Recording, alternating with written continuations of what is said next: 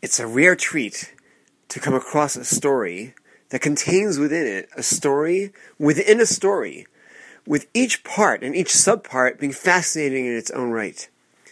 This story, which is recorded in the work of Mechitzosam, a wonderful collection of anecdotes and vignettes and stories of Rav Shlomo Lorentz's long history with the great Gedolei Yisrael of yesteryear, is one such amazing story with a story within a story.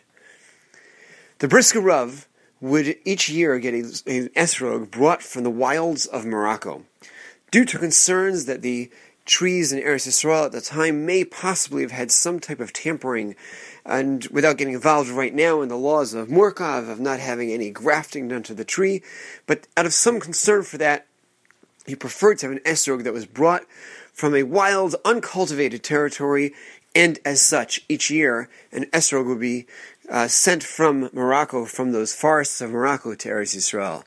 Well, this particular year, it was the year Tafshin Yud Ches, just over 60 years ago, the esrog arrived very late.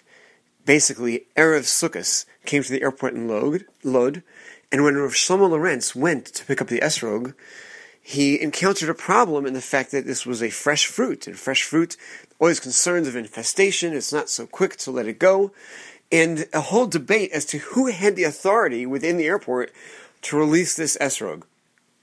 And as this was Erev Yom Tov, and the clock ticking, and each person he went to deflecting it to the next person, bureaucracy getting in the way of making this a simple process, and getting close now to the afternoon, he had to get back to Yerushalayim. He had to leave, unfortunately, without esrog in hand. He had to come back to the Brisker Rav with the bad news that, unfortunately, he would not be able to provide him that esrog that year for Sukkos. The Brisker Rav was clearly dejected, but said, at least we have many days of Chol HaMoed. If in the meantime, Baruch Hashem, there are many other esrogim, certainly not with the level of guarantee that I had on that esrog, and I so much wanted to have that esrog, but hopefully you'll be able to bring it to me on Chol HaMoed instead. Well, Rav Shlomo Lorentz raced back to the airport on the first day of Chol HaMoed, expecting that, okay, now a little more time will be fairly easy, but not quite so. Each person that he turned to, again, deflecting the issue up the chain, down the chain, who is the right person that has the right to release this esrog? And eventually, after another day, and this going on, Rav Shlomo Lorentz went to the director of the airport and said, look, you have to be able to override and allow somebody to release this esrog. And he said, well, I would love to, but it's really not up to me. It's not up to anybody in the airport, because this is under the banner of the Sar HaChaklaot, the Deputy of Agriculture. The Minister of Agriculture is the only party who can allow the release of that fresh fruit. Okay, he has to now find the Minister of Agriculture. And he determined, Rav Shlomo Lorentz was a member of the Knesset, easy enough to find out who is the Minister of the Agriculture and how he can be reached. It's a man by the name of Kadish Loz, who lives in Kibbutz Degania. Well, no cell phones. Most people didn't even have home phones in those days. He gets the number for the Misrad, for the office of Kibbutz Degania, which will be the way to make contact with this Mr. Kadish Loz. And they tell him, well, unfortunately, we can't put calls into him. He's been ill. After prodding a little bit more, he determines that Mr. Kadish Loz is in the hospital. He's in the hospital, in Hadassah Hospital in Yerushalayim, where the story originated. So, Rav Shlomo Lorentz races to the hospital, Hadassah Hospital, to try to see if he can get Kadish Loz to authorize releasing the esrog, and is told no visitors. After explaining who he represents, the Brisker Rav, and he himself a Chaver Knesset, a member of parliament, he is given access for a brief meeting with Kadish Loz, who says, I would love to help you, but I can't just pick up a phone and tell anybody. How do they know it's me? They're going to need to have a paper signed by me. It has to be my official stationery. I don't have my stationery with me, but if you can get my stationery from my office in Tel Aviv, I would be happy to sign that you have the capacity to take that esrog out of the airport. Well, another day goes by with racing up to Tel Aviv, getting that piece of paper, bringing it back down to Yerushalayim, into the hospital, getting Kaddish Loz to sign on that paper, and then back to the airport. But as the days have progressed, we're now toward the end of Chol Hamoed Sukkos, Hoshana Rabbah, and when this paper is brought back, and everybody recognizes that the deputy of agriculture, Mr. Kaddish Loz, has allowed the release of the esrog, there's one problem. Nobody can find the key to the room within which the esrog is locked. And it's determined, that's probably one of those very rare keys that's in the pocket of a particular custodian who is out for vacation. Well, it's Sukkot after all. And bottom line, the esrog is not going to be released, physically can't be taken out of the airport, and Rav Shlomo Lorenz has to come back to the Brisker Rav on the last day of Chol Hamoed Sukkos and Hoshana Rabbah and break the news to him that he's not going to be able to have that perfect esrog this year. He tells this news to the Brisker Rav, and the Brisker Rav says, "Okay, let's get ready for Shmini Atzeres." What? No pain, no grief? Until now, I've seen you so agitated, so distressed, so dejected over not having the esrog, and just like that on a dime, or maybe a shekel, you are switching tracks to now just focus on Yom Tov, and the Brisker Rav says, let me tell you a story. The Brisker Rav tells him that way back, when I was a young Rav, back in Brisk, a gentleman in my community came over to me, and he begged me for assistance. He said, my mother is getting older. She lives in a little small shtetl of Rogov, and no other family over there. I'm over here in Brisk. I can't relocate my family and my business that's here in Brisk to go be with her in Rogov, and I would love to have her join us living here in Brisk. I can't convince her to do so.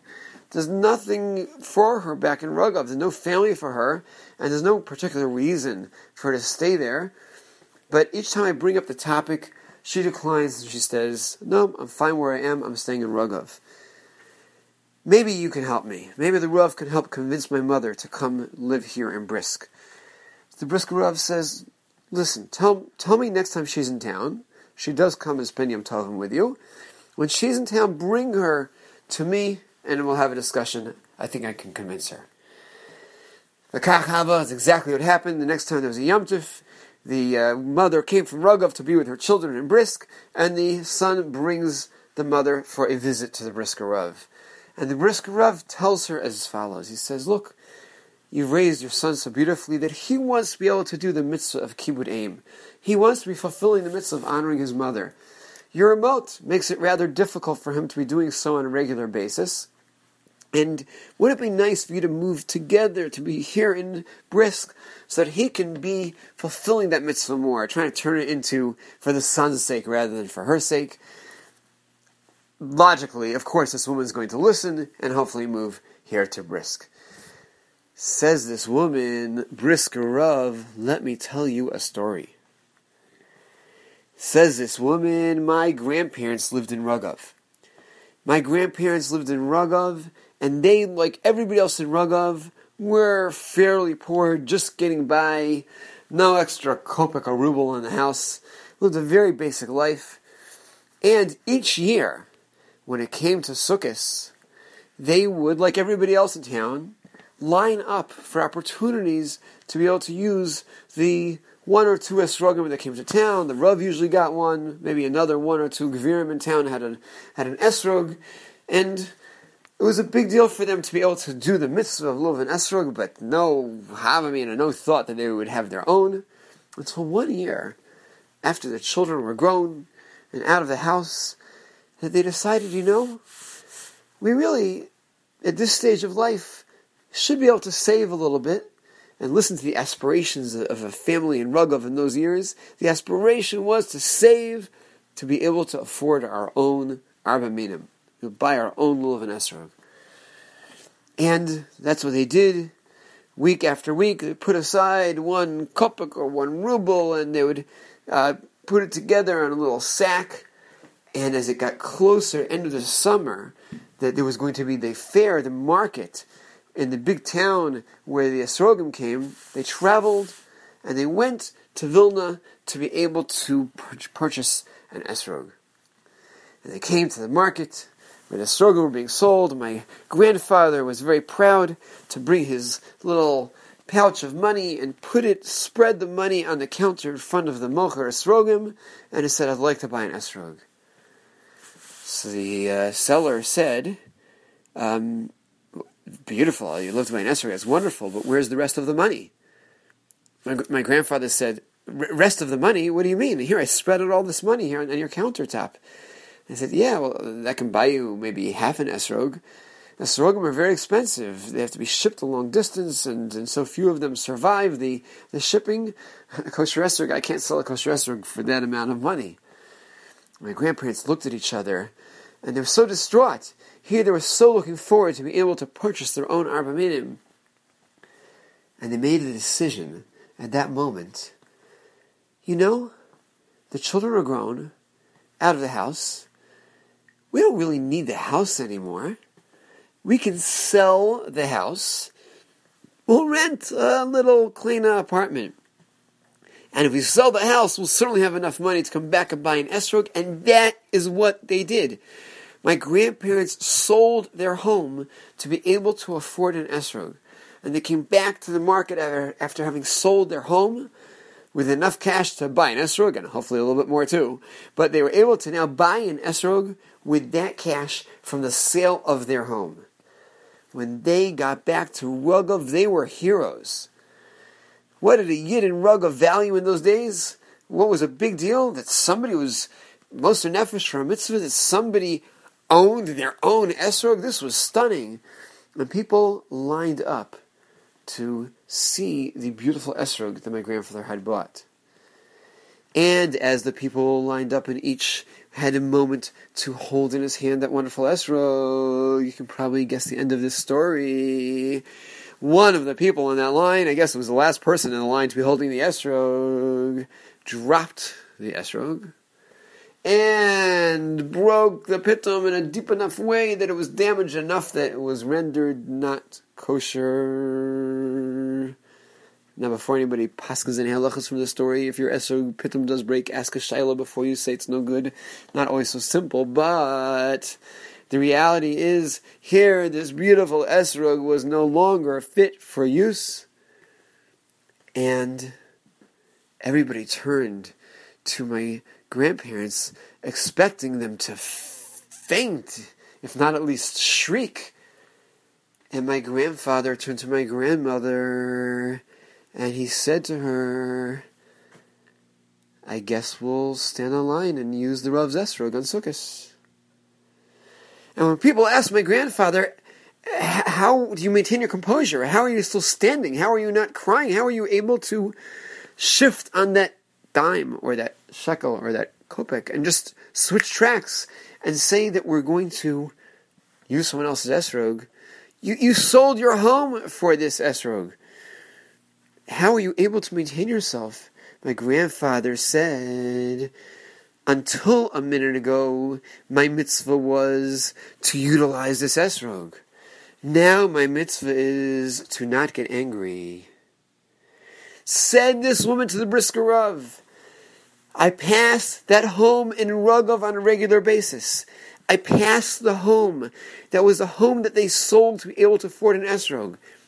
I passed the home that they sold to have the esrog, and despite having sold that home to buy that esrog, that they didn't collapse in anguish over the loss of that esrog, because they recognized their new mitzvah of the moment was to not get angry and to move on with life. And I'm going to leave Rogov to move to Brisk and give up the incredible booster shot of inspiration and chizuk I get every time I pass that home," said the Brisker Rav to Rav Shlomo Lawrence.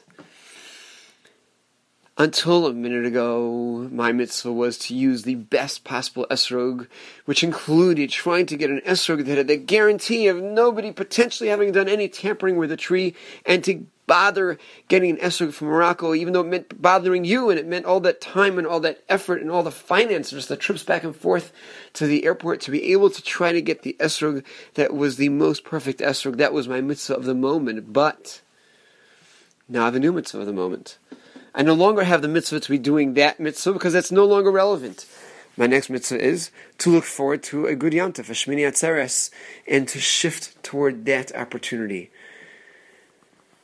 The story within a story within a story. Incredible lessons. The lessons of that Mesiras Nefesh for mitzvahs. The dedication to wanting to do a mitzvah in the best way. The capacity to give up so much to be able to do a mitzvah, to have that recognition of the value of a mitzvah. And the incredible lesson of that flexibility to realize that if we have a mitzvah to do, we've got to do that mitzvah. But if we shift, that's no longer the mitzvah, we're now on a different track, then we've got to do the next mitzvah the best possible way. And we may be wanting to be on one track, and expecting to be on one track, and expecting that to be our mitzvah. But if circumstances have changed, HaKadosh Baruch Hu has shifted the tracks for us, that the track we thought was our track isn't the track, but now we have a new mitzvah facing us, that becomes our new mitzvah of the moment. Let's take advantage of those moments, take advantage of those mitzvahs, take advantage of those lessons, appreciate the mitzvah opportunities, and have the flexibility to be excellent in each opportunity that faces us. Grab that mitzvah of the moment.